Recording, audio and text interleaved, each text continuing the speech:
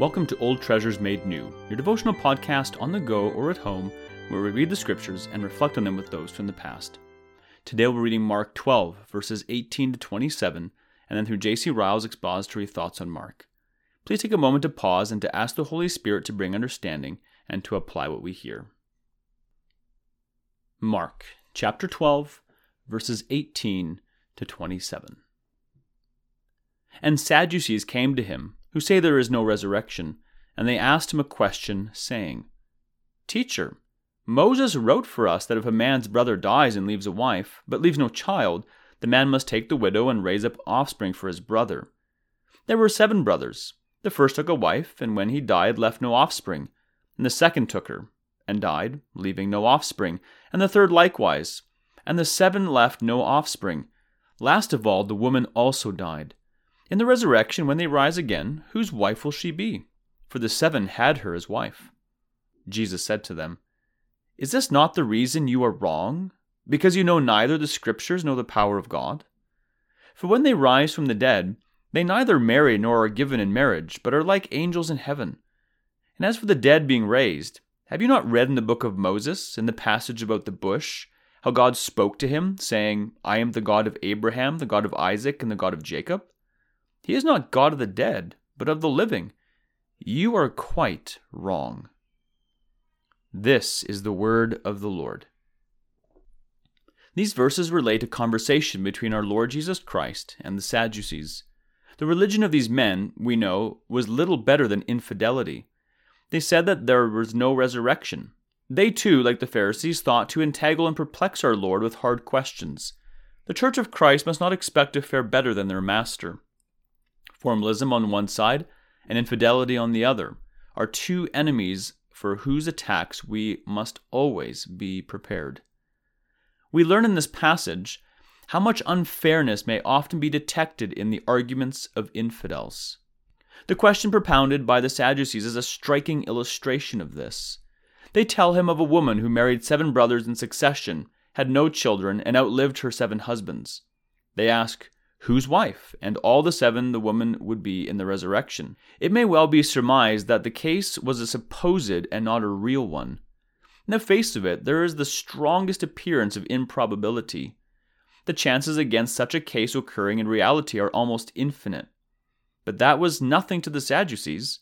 All they cared was to raise a difficulty, and if possible, to put our Lord to silence. The doctrine of the resurrection they had not the face manfully to deny.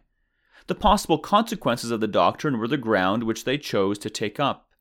There are 3 things which we shall do well to remember if, unhappily, we have at any time to argue with infidels. For one thing, let us remember that an infidel will always try to press us with the difficulties and abstruse things of religion, and especially with those which are connected to the world to come. We must avoid this mode of argument as far as possible.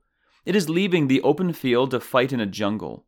We must endeavor as far as we can to make our discussion turn on the great plain facts and evidences of Christianity. For another thing, let us remember we must be on our guard against unfairness and dishonesty in argument. It may seem hard and uncharitable to say this, but experience proves that it is needed.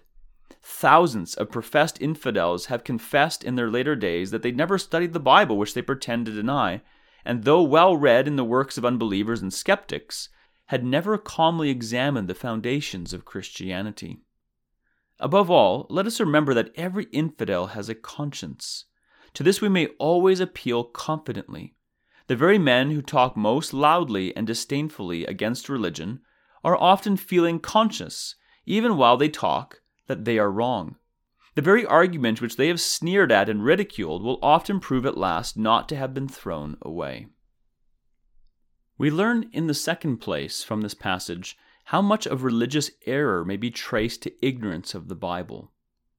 Our Lord's first words in reply to the Sadducees declare this plainly. He says, Is this not the reason you are wrong, because you know neither the Scriptures nor the power of God? The truth of the principle here laid down is proved by facts in almost every age of church history.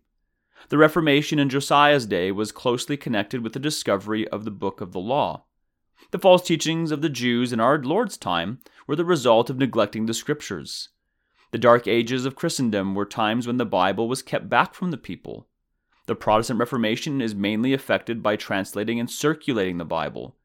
And churches which are most flourishing at this day are churches which honor the Bible. The nations which enjoy most moral light are nations in which the Bible is most known. The parishes in our land where there is most true religion are those in which the Bible is most studied. The godliest families are Bible-reading families. The holiest men and women are Bible-reading people. These are simple facts which cannot be denied. Let these things sink deeply down into our hearts and bear the fruit in our lives. Let us not be ignorant of the Bible, lest we fall into some deadly error.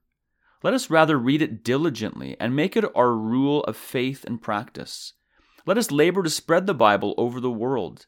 The more the book is known, the better the world will be. Not least, let us teach our children to value the Bible. The very best portion we can give them is a knowledge of the Scriptures. We learn in the last place from this passage how different will be the state of things after the resurrection from the state in which we now live. Our Lord tells us that when we shall rise from the dead, they neither marry nor are given in marriage, but are as the angels which are in heaven. It would be foolish to deny that there are many difficulties connected with the doctrine of the life to come. It must necessarily be so. The world beyond the grave is a world unseen by mortal eye, and therefore unknown. The conditions of existence there are necessarily hidden from us, and if more were told, we would probably not understand it. Let it suffice us to know that the bodies of the saints will be raised, and, though glorified, shall be like their bodies on earth, so like that those who knew them once shall know them again. But though raised with a real body, the risen saint will be completely freed from everything which is now an evidence of weakness and infirmity. There shall be nothing like Mohammed's gross and sensual paradise in the Christian's future existence. Hunger and thirst being no more, there shall be no need for food. Weariness and fatigue being no more, there shall be no need for sleep. Death being no more, there shall be no need of births to supply the place of those who are removed.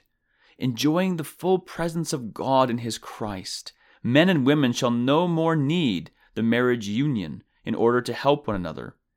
Able to serve God without weariness and attend on Him without distraction, doing His will perfectly and seeing His face continually, clothed in a glorious body, they shall be as the angels which are in heaven.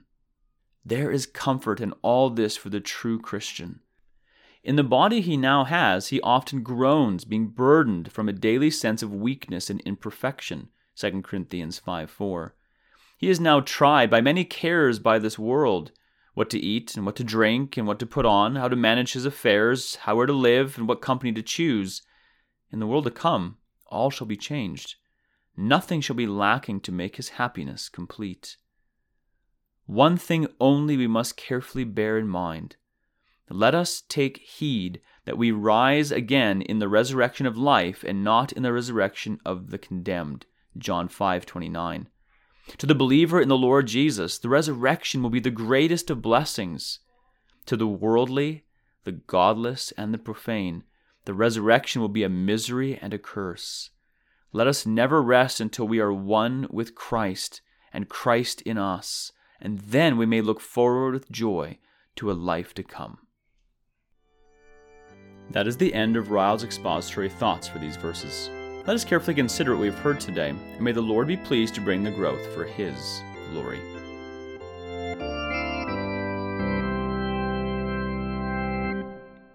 In considering what we've just heard, would you prayerfully ask yourself and others the following questions? First, in dealing with infidels, those known to us as unbelievers, have you ever been pressed by strange questions instead of clear doctrinal truths?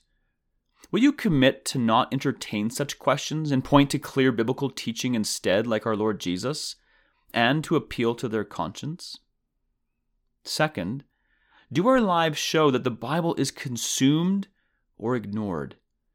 If we do we read just to check off a list, or do we read to make it our rule of faith and practice?